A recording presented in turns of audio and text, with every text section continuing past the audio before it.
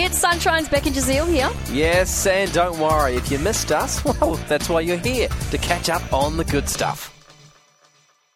Sunshine here with Beck and Jazeel, and it is time for Faithful Fridays. Faithful Fridays? Tell me more. Welcome to the show, Abbey Spinelli from Astralind. How are you doing, Abbey? I am doing really well, thank you. Thank you for inviting me on. No, it's always a pleasure hearing these incredible stories of faith. So I guess let's get straight into it. Where did your story start? Okay, so my story started in April last year, and my family of four, that's my husband and my two children, who were 9 and 12 at the time, and myself, we all contracted COVID within days of each other. On the fourth day, I started experiencing very concerning symptoms, including extreme weakness, pins and needles in my limbs, and heaviness in my legs. So after a tele appointment with a doctor, my husband was told to drive me straight to Bunbury Hospital and that there would be staff there waiting for me. So my last memory is of my husband having to drop me off outside the hospital. They had a wheelchair waiting for me. They had staff in full PPE gear. My husband couldn't come into the hospital with me as he had COVID himself. So, yeah, he had to leave me there. And little did we know that was the last time that we would see each other for 2 weeks. Oh. What?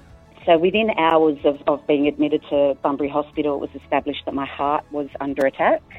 My feet and hands were extremely cold, and I had a fainting episode. They ran a whole stack of blood tests and found that my levels of troponin, which is a protein released into your blood after heart damage, and normally anything above 40 indicates a probable heart attack, and my levels were up to 7,000. Oh. I knew that, something very serious was going on with my heart. I was given medication and monitored in ICU overnight. By early the next morning, things were going downhill very badly. They established that the left ventricle of my heart was going into heart failure. And so I was then diagnosed with cardiogenic shock, and that's like a life-threatening emergency when your heart can't pump enough blood and oxygen to the brain and your other organs. So, very serious. Yeah. So by now the decision had been made to fly me to Fiona Stanley Hospital. So preparations started being made for that. So during all of this time, my husband was back at home. He wasn't allowed at the hospital because he had COVID himself. So he was having to receive all these rapidly escalating updates over the phone. Oh. He dropped me off thinking that I'd probably be home the next morning, and now he's being told I'm being flown to Perth.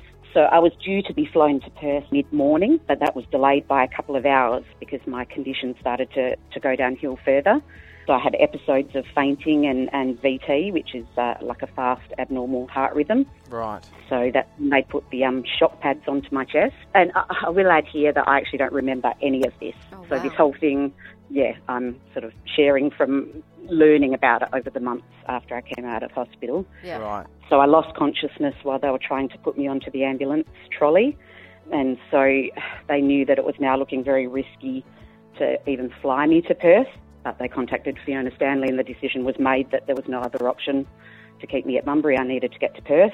I did make it to Perth, and I was transferred to Fiona Stanley, and it was quickly decided once I was there that I needed to be put on ECMO. So ECMO, which we knew nothing about before this time, but now know a lot about, is the highest level of life support. Oh, wow. So it involves a machine that replaces the function of your heart.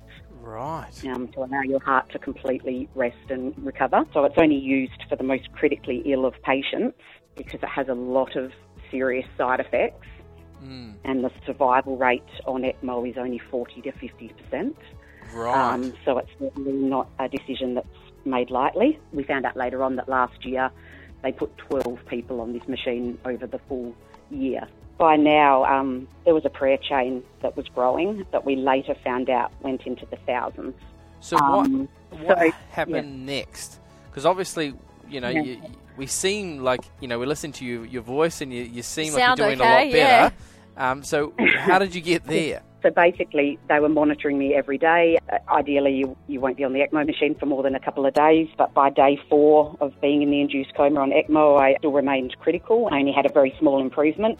On day 4, when I was still not responding, the doctors performed a biopsy on my heart tissue. They were trying to test for particular types of inflammation to rule out, other things and just try and explore why I wasn't responding after 4 days. So that was very risky.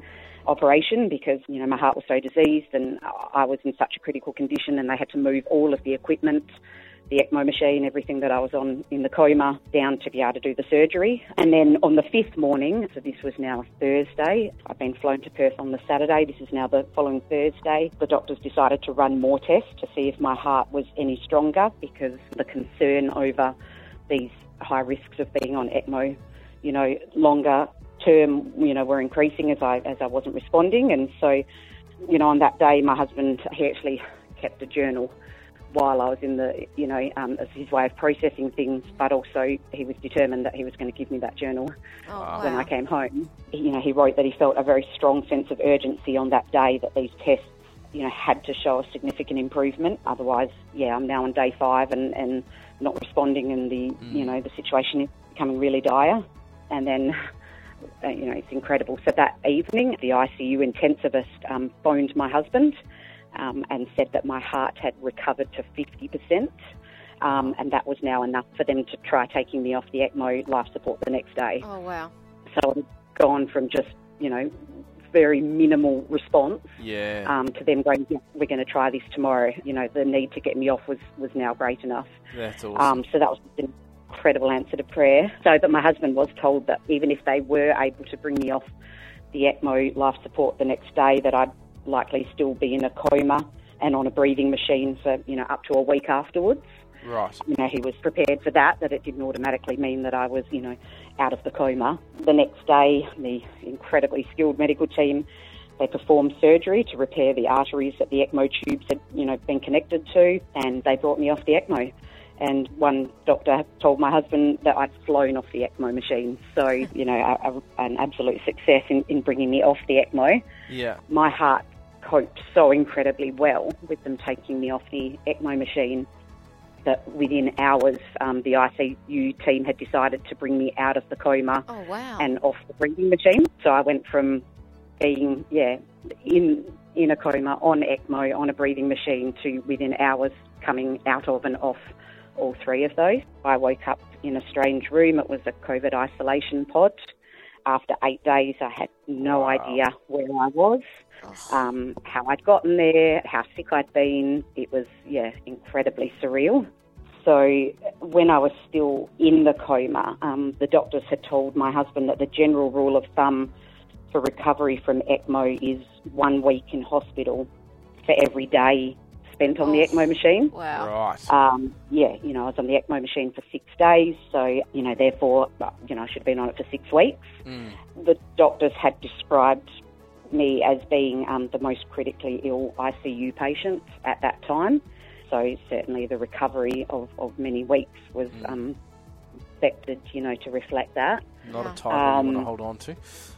No, exactly. In those first 48 hours, they were, for me, for what I was aware of, the most difficult, which later on I realised was crazy considering what I'd been through for that week. But for me, being aware of it, I still felt incredibly unwell, and I was very impacted by the medication of being in the coma. But within days, my recovery was starting to amaze medical staff. So I'd gone from being, the sickest patient in ICU on ECMO to now breathing unassisted, sitting up in bed, walking around my room, talking to medical staff, talking to my family via video call. They were doing tests daily, and that showed that my heart was recovering strongly.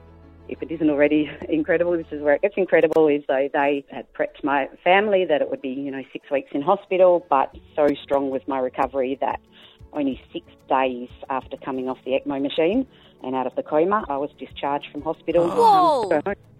That is mind-blowing. That's incredible. Praise God. What made the situation very unique was during this whole time, my husband and my family had not been able to come up and be with me. Mm. So they were very much balancing that, need for me to be with my family. And they were not allowed to come in because I was still testing positive, even though to COVID, even though just because I was so immunocompromised. Yeah. That was a balancing act of getting me home to my family, but because I had recovered so incredibly, that would not have been an option to discharge me had I not recovered, So moving forward now, so it's almost 12 months on, how are you doing? I'm doing incredibly, amazingly. I came out of being on ECMO so critically unwell. You know, I suffered no stroke, I suffered no failure of my organs, I have my limbs intact, so all of the major potential risks, you know, I was protected from. My heart is doing fantastically. I'm power walking 3.5 kilometres every morning. I worked my way up to doing that, you know, when I was able to start strengthening my heart. So, yeah, it's absolutely incredible. Well, now you're just showing off. 3.5 kilometres. Like every morning. I do. I have to go up for cardiologist appointments, and I do love being able to share that. I share that every opportunity I can. So that came out of a necessity to say, I will strengthen my heart. Yes. Oh, Abbey, what an amazing faith-filled story you've shared with us. Yeah, sorry you had to go through it, but thank you so much for sharing it with the world. Beautiful story, Abbey. Thank you so much. Abbey Spinelli is from Australind. Thank you so much for sharing your Faithful Friday with us. Thank you very much for listening. We really hoped you enjoyed that chat. It has been Sunshine's Beck and Jazeel. I think I enjoyed it more the second time. It was good. Left a nice taste in my mouth. We'll see you from 3.